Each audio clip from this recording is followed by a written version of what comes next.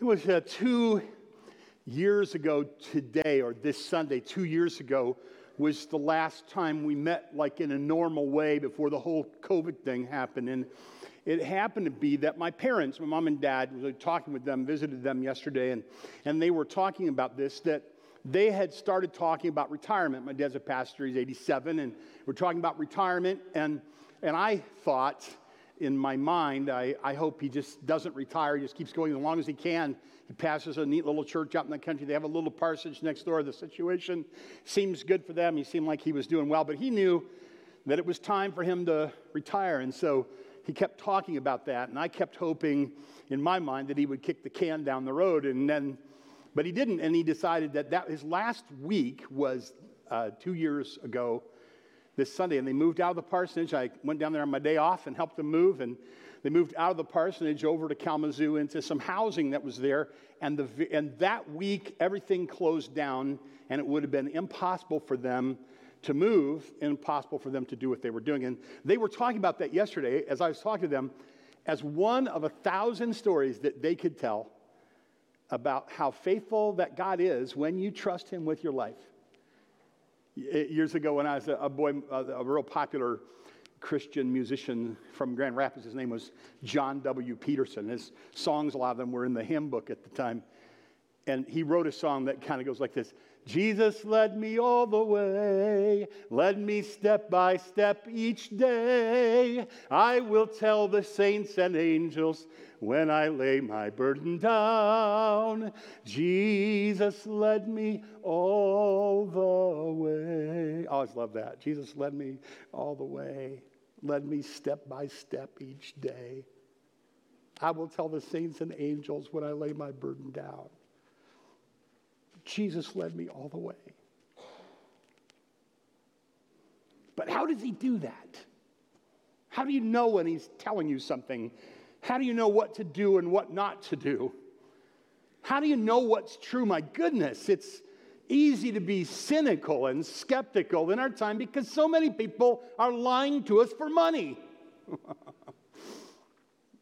How do you know who to believe, and how do you know how to filter all the information that you get? Everyone's running an angle. Everyone has a thing they're doing. They're selling us something, or they've got a philosophy, or they've got an idea. How do you know what's true? And today, we're in this gorgeous bit of Scripture in 2 Peter in chapter 1 in verses 16 to 21 that answer that question so powerfully. We have a divine filter through which we can pass all important things to decide what is true, who we can trust, what we can believe. In 1 Peter, Peter writes a letter to the elect exiles, if you will, the Christians that are scattered throughout the area. He writes a letter to prepare them for suffering because following Jesus is always going to involve some hardship. And so how can we finish faithful is the subject of the first letter. How can we finish faithful when we are going to have to go follow a hard way? We're going to have to suffer. And that was the general subject of the first letter that Peter wrote.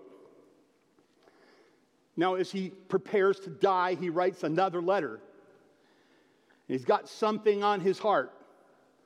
We know, and we're going to see this today, that it wasn't an individual letter that he cooked up himself. It was something God literally and miraculously inspired in him to write. But in this case, the thing he takes aim at is on our pilgrimage, on our journey to faithfulness, we're not only going to have to face hardship, we're going to have to face misdirection. We're going to have to face false teaching, people that tell us things that aren't true, that are dangerous, that could misdirect us, that could send us down a lethal path. And he's going to talk about that. And in particular, the false teachers that were affecting the people he was writing to were trying to put a seed of doubt in their mind about a key doctrine of the church, a truth, which was the second coming of Jesus. And so that was the issue of that day and that place. There are different issues today. There are major issues in the church today that faithful people have to decide on They have to be valiant in that thing. And they can be valiant in 100 other things that aren't the issue of the day. But if they're not valiant and faithful in the thing that's the issue of the day, they're not really valiant now, are they? Luther said that in this famous quote, "If I profess with the loudest voice and the clearest exposition every portion of the truth of God except precisely that little point which the world and the devil at that moment are attacking, I am not confessing Christ. However boldly I may be professing Christ, where the battle rages, there the loyalty of the soldier is proved, and to be steady on all the battlefield besides is mere flight and disgrace if he flinches at that point." There are key doctrines that are being attacked, truths of Scripture that have been accepted through the centuries that are being attacked by people who even call themselves evangelical Christians today. In other words, what am I getting at? The book that we're about to study, the book that we're studying, is so relevant, even though it's 2,000 years later. From the very beginning of the church, there was a problem with people saying, this isn't true, that isn't true about a biblical doctrine. Paul had to deal with it, Peter had to deal with it, John had to deal with it, and today we have to deal with it. We can't have a Christianity that doesn't deal with things that are said by false teachers and false professors. This is attributed to Orwell. He said, or he was said to have said, "In a time of universal deceit, telling the truth is a revolutionary act." In a time of universal deceit, just telling the truth is a revolutionary act. Maybe you could put it this way. We all are watching on the television and on the internet a resistance unfold in the Ukraine, a resistance to an invasion. It's very much that way spiritually for us. There's an invasion of error, and with faithful people, there must be a resistance. Now you're saying, "Pastor, why are you saying this? It seems, strident." It's like, well, we're teaching the Bible, and this is the next chunk we're in, and that's what the passage does. A lot of the Bible does this. A lot of the Bible refutes error. And so for us to cherry pick passages that are motivational or happy, for us just to cherry pick passages that are therapeutic, for us to just cherry pick passages that you can preach with Mormons and Jehovah's Witnesses and Muslims all together and no one would object, would not be faithful to the Word of God. And so we want to be faithful to the Word of God. I'm talking to you here in this beautiful text. There's two major things you see, actually, two sections, if you want to understand this, as I see it super clear, is that in verses 16, 17, and 18, we have a section here, and the subject of that section is Peter talking about his eyewitness testimony of the transfiguration, which foreshadows the second coming. That's what he's doing. But then in the second section, the last three verses, in verses 19, 20, and 21, it's like he ratchets it to another powerful level, and he talks about what we would call the inspiration of Scripture, the origin of Scripture being God.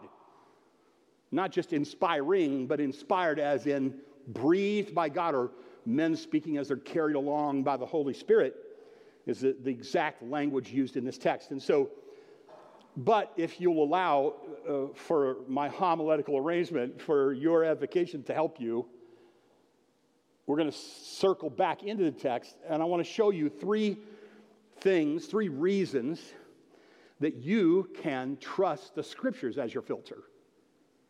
3 reasons that you can build your marriage on the Scripture, even when marriage is hard.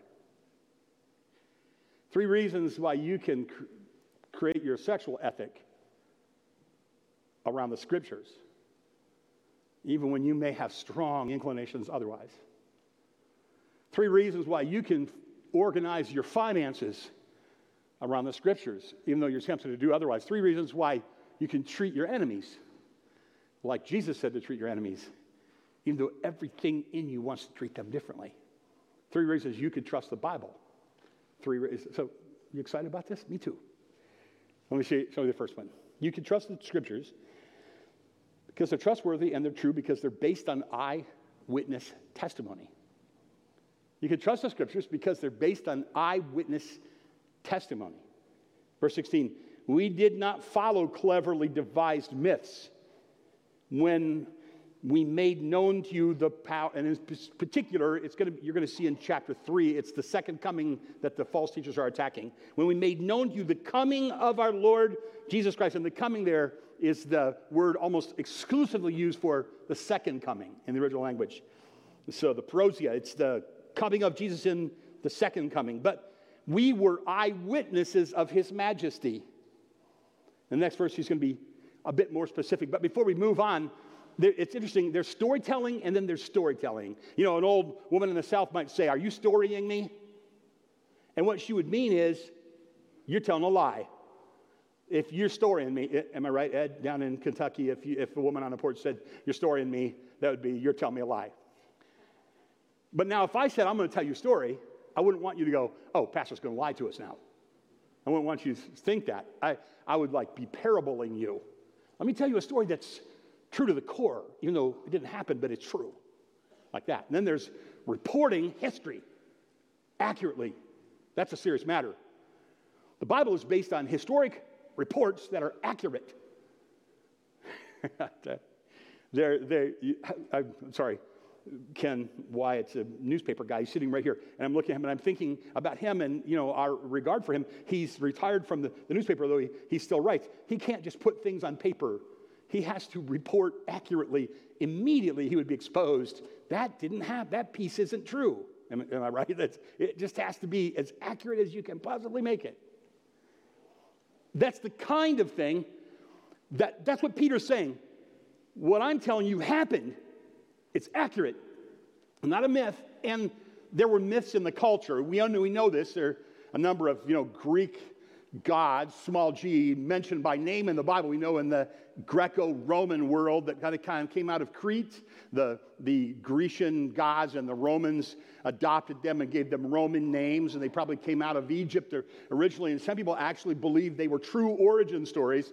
This is probably not what Peter's talking about right now, because there were mystical, Gnostic myths that he's probably pushing back against here.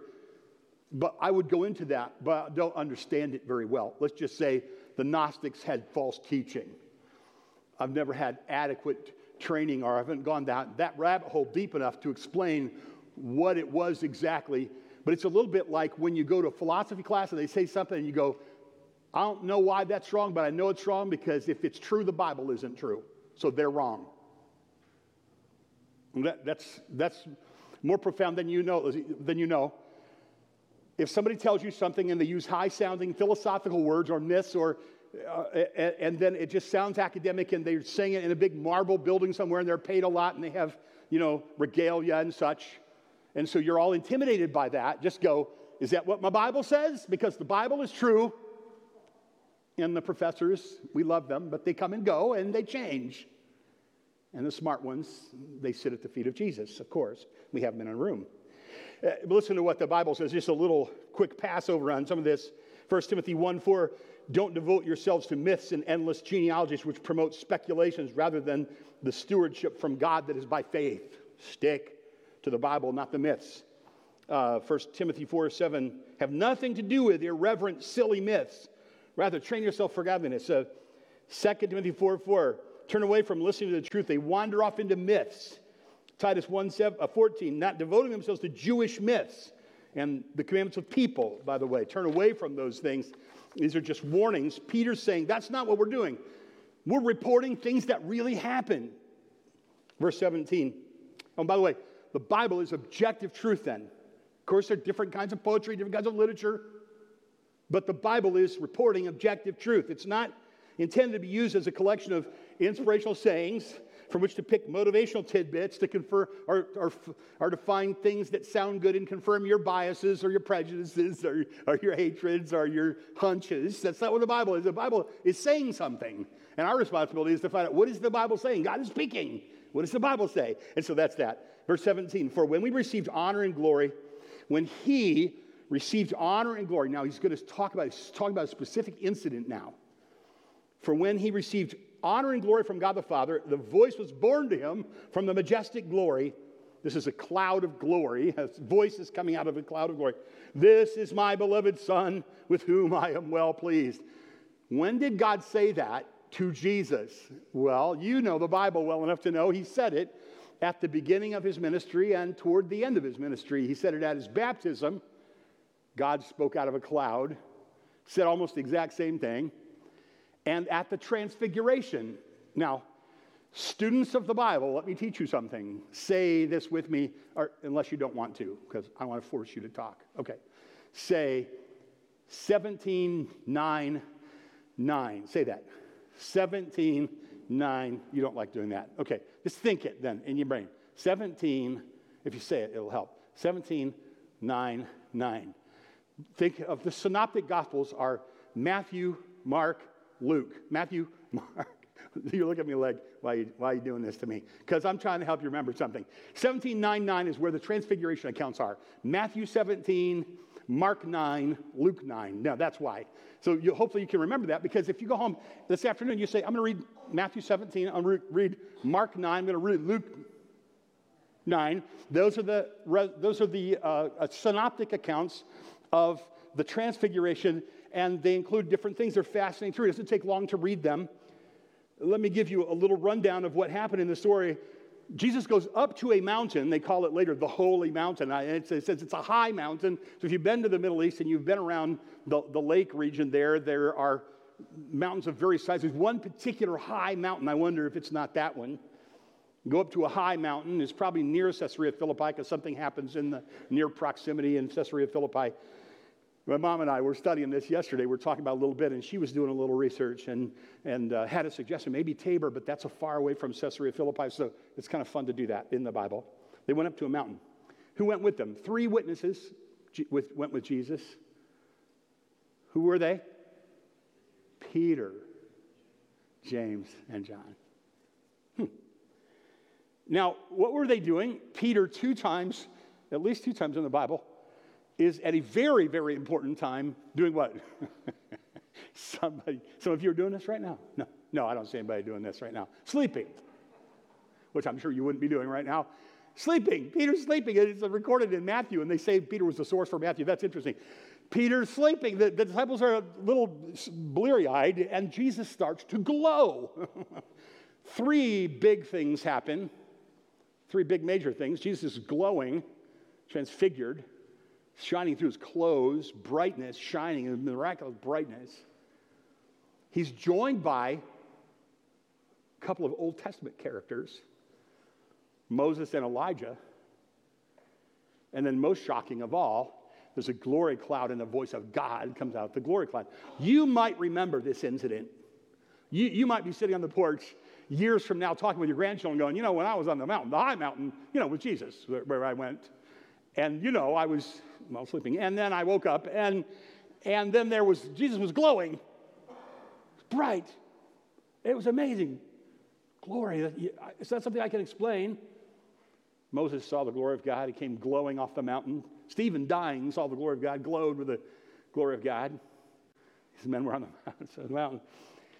Jesus is joined by Moses and Elijah. Incidentally, Moses never got to go to the promised land, did he? Except here. I think that's kind of cute. Jesus goes, come here. There. Now we've got that behind us. Anyway, that's Ken Pierpont's little trivial observation. Moses gets to the promised land. Jesus talks with them about his departure. He says it in Luke. He's talking about his death in Jerusalem. Okay, so he's glowing, and now Peter's awake, and James and John are awake, and they're a little bit freaked out. And then Moses and Elijah appear, and that's like, wow. Peter's like, this is a good thing. An interesting understatement. Another passage is Peter saying, not knowing what he was saying. Another passage, Peter says, he's the kind of guy, I love people like this, who feels like he needs to say something. He's that kind of guy. Some people are like, in a situation like this, they would not talk. But Peter's the guy that says, and he says something really nice. He says, why don't we build 3 tabernacles? Moses, Elijah, Jesus. It sounds like a reasonable idea. Let's have a building program here. All of a sudden, bang, the sky. There's a glory in the sky, and God is speaking. And he says, this is my beloved son. Listen to him. Peter's like, oops, sorry, I'm imagining. Peter's like, man, They're going to say to Peter, we're going to use you later. Be quiet right now. You need to pay attention. Well, what's going on? I interpolate. He says, listen, my son, on the way down the mountain, and when God appears, Moses and Elijah disappear, it's Jesus he's talking to, and there are 3 witnesses. And they're establishing an apostolic witness, by the way. And on the way down the mountain, if you conflate all the stories, you realize Jesus talked to Moses and Elijah about his death in Jerusalem, and then he talked about his resurrection on the way down the mountain. The disciples asked about when is Elijah coming, and he describes they didn't realize that was John the Baptist. He's already come. Before, I believe it's in the Gospel of Luke, he says, some of you standing here will see the kingdom of God. And they misunderstand that maybe to mean there's going to be a military takeover thing. And this is probably the incident he's reporting. This manifestation with Jesus, this transfiguration, is a foreshadowing of the second coming. This is a foreshadowing. This is a glimpse into the kingdom. You see the kingdom here. Jesus' transfiguration functions as a prelude, in anticipation of his coming glory. That's why Peter brings it up, because he's talking about his second coming. And he uses the transfiguration as evidence he is going to come in power, in glory. Charles Wesley wrote so many beautiful sacred poems. One of them we'll sing at Advent this year when we get there, in a beautiful, beautiful song. It goes like this. Christ, whose glory fills the skies, Christ the everlasting light, Son of righteousness, arise, triumph for the shades of night. Day spring from on high, be near. Day star, in my heart appear. Verse 18, we ourselves heard this very voice, born from heaven, for we were with him on the holy mountain. 3 witnesses. It's a pretty cool story, isn't it? Francis and Edith Schaeffer. Francis was a Presbyterian pastor in Philadelphia. He had his struggles and with doubt. He met Edith. She was good for him all his life. They were American. He was an American pastor, and he went to Europe in a children's ministry initially, and he found a place that was central to the train stations that happened to be in the mountains of Switzerland. And a beautiful place there in the mountains of Switzerland. They established a daughter, went to college and came home with a friend one weekend to ski, and the friend had some questions about the faith, and Francis was powerfully good at having one-on-ones with people that had doubts. And Edith was powerfully good at hospitality and brownies and stuff like that. And she also was very bright and well-written. But that became a ministry called L'Abri, the shelter, where young people that had doubts would come to ski and to work and to read and to study and to have their faith strengthened. And in a book I did read by Francis Schaeffer, he talks about the truth of Genesis chapters 1 through 11, and borrowing from a professor that he had in seminary, he says famously, God's truth is true truth. In other words, the liberal scholars had demythologized the faith. They had treated the Bible like it was ancient origin stories from pagan people, like it was shadowy myths that didn't really happen. And Francis Schaeffer said, no, it's space and time history. He wrote a book, Genesis in Space and Time. It's space and time history. It is history that was recorded. Objective truth. Miraculous things that happen, but they happen in space and time. And he had this powerful ministry helping people untangle the difficulties. Because when you take even the most sophisticated academic approach to doubt and you boil it to the bottom of the pan, it still looks like a silly myth. How did the world begin? Well, when we're all done, what they're saying is something exploded somewhere. And then everything happened. Doesn't sound very impressive to me. That in the Bible, it says, in the beginning, God. You can trust the scriptures because they're eyewitness testimony. It Second, you can trust the scriptures because they came from God. They came from God. This is what the Bible says. They didn't come from men. They were like, oh, good job. Let's put that one in the Bible. they were inspired by God. And it uses special language in 2 Peter here. Listen to verse 19. We have the prophetic word more fully confirmed. This is like pointing back to the Old Testament. You've got the law, the prophets, so such. To which you do well to pay attention as to a lamp shining in a dark place. This is a rich, sweet part of the beautiful text. You do well to pay attention. That's as close as it comes to a command in this whole thing. You should pay attention. Take heed to this. As to a lamp shining in a dark place until the day dawns and the morning star rises in your hearts. So the prophets saw a light in the darkness. The prophets heard a voice in the silence, and we are in a dark time. We are in a dark place. I fear for your discernment if you don't realize we are in a dark time and we are in a dark place. It's not a political thing, though it has political manifestations. It's not because we elected the wrong person or didn't elect the right person. It's not what we're talking about. We're talking about spiritual darkness. We're talking about men and women who are rebelling against God and rejecting his word. And therefore, our land is plunged into deep spiritual darkness and has manifestations in politics and sexuality and everything else you can imagine. We're in a dark, dark place, and darkness is ignorance, and darkness is spiritual misdirection, and darkness always means great danger, and Jesus is the light, and that is expressed through the scriptures that God spoke. The scriptures are our source of enlightenment. They're the filter through which you pass everything else, every inclination that you have. Chuck Colson, before he died, he wrote a book called Surviving the Coming Dark Ages. It was years ago he wrote it.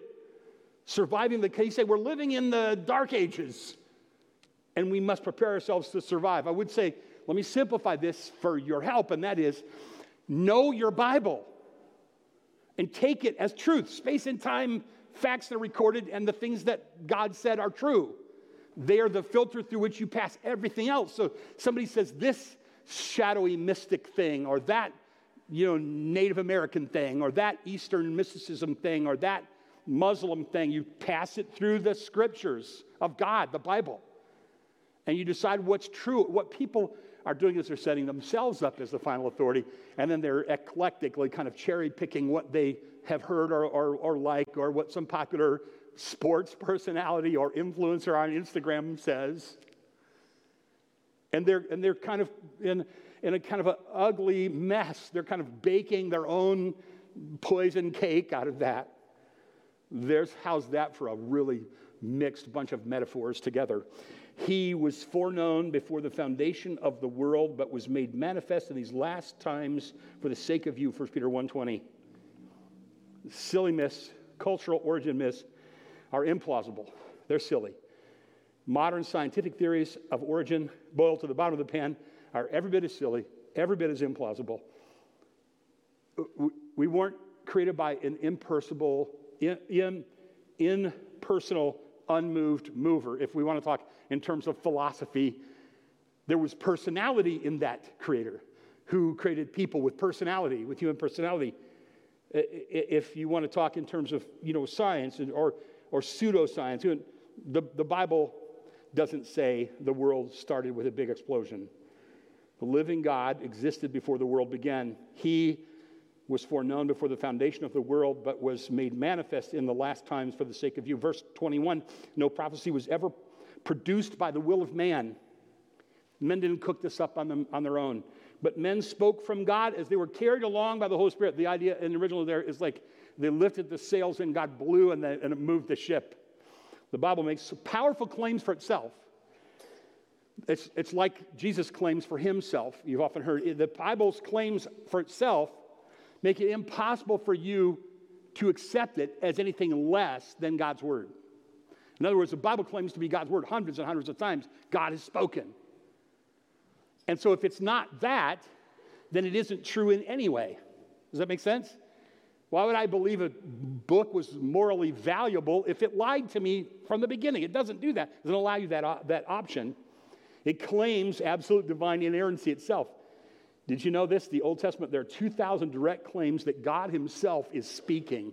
That isn't a bunch of poetry. That's straightforward claims of truth. The Old Testament prophets and the New Testament apostles are equal in authority. Both had authority. Listen to 2 Peter 3. We're going to get there in a bit. That you should remember the predictions of the holy prophets and the commandment of the Lord, our Savior, through the apostles. And Peter later calls Paul's writing Scripture, Holy Scripture. He says this in 2 Peter 3:16. He does this in all his letters when he speaks about these matters. There's some things in them that are hard to understand, Peter says, which ignorant, unstable people twist to their own destruction as they do other scriptures, holy writings. Graphe. And you know this, 2 Timothy says, from childhood you've been acquainted with the sacred writings, the holy scriptures, which are able to make you wise for salvation through faith in Christ. All scriptures breathed by God. Breathed by God. That's the inspiration idea. Profitable for teaching, reproof, correction, training in righteousness, that the man of God may be complete and equipped for every good work. It can be the filter for your life. You get it. So why do we trust the Scriptures? We trust the Scriptures because they're eyewitness accounts and because they came from God.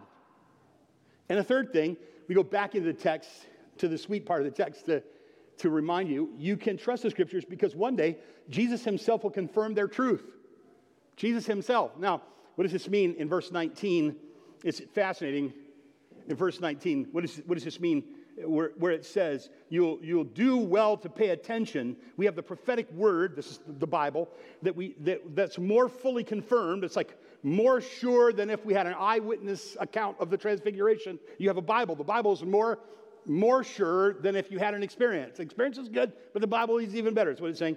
As to a lamp in a dark place, until the day dawns. If you look in this passage for places referring to the second coming, this has to be one of them.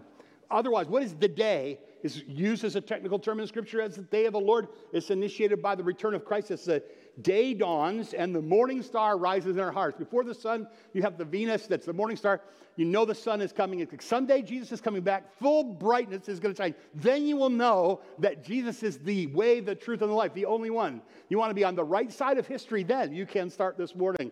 Why don't you decide today, I will put my faith and my trust in Jesus, the Jesus of the Bible.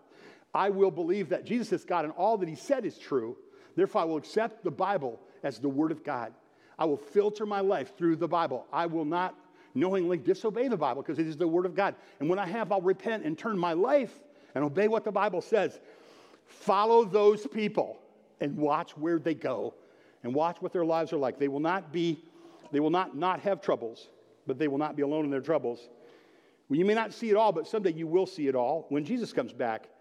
Now we see in a mirror dimly, Paul said in 1 Corinthians, but then we'll see face to face. Now we'll know in part, then we'll know, we'll be fully known.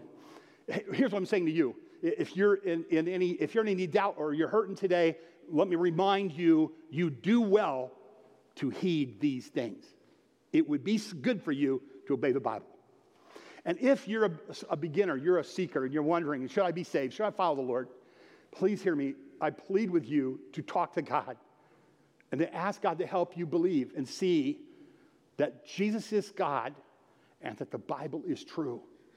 Anything that contradicts the Bible is false. The Bible is true.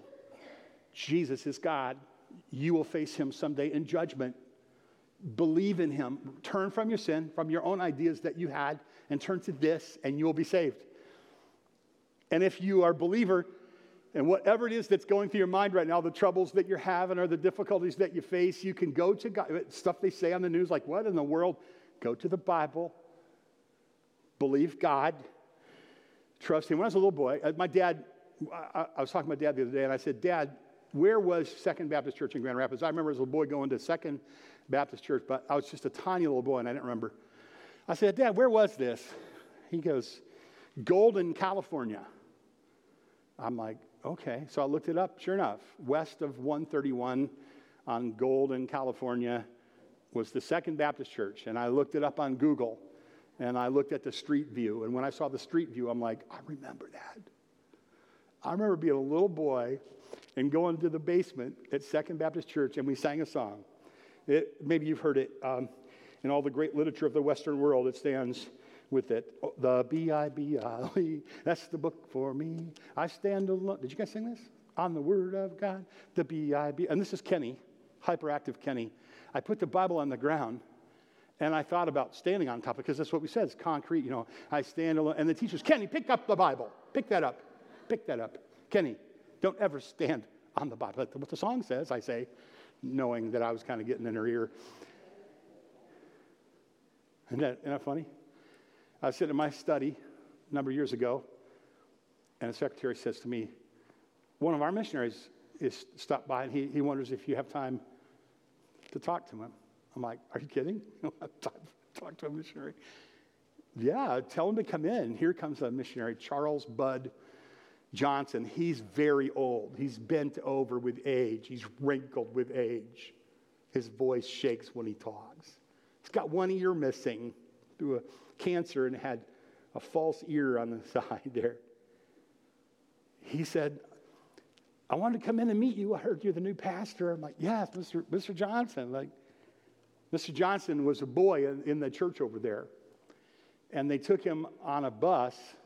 He was a University of Michigan guy, and he played the Austrian flugelhorn, David. And that's interesting, isn't it? And he played with the Voice of Christian Youth after he got saved. And he rode the bus. And then he started into a career and decided that he would quit and be a pastor and start churches. And he traveled with a group starting churches, started 3 different churches, and married and along the way, and he was a faithful guy. At one point, the denomination that he was in started to drift away from historic Christianity, and they said to him, you don't want to leave this group. You have a pension in this group. You have a retirement. John D. Rockefeller donated $1 million back then to fund the retired ministers and missionary account in this denomination to keep pastors from bolting the denomination. But Bud Johnson said, I'll just go and trust God with my retirement. And here he sat in my office, way up in years, wrinkly and well-fed and faithful, had started churches all around, and now he's living in retirement in Arkansas, and he was a preacher at a church, interim pastor at a church, and his wife, Eunice, was her name.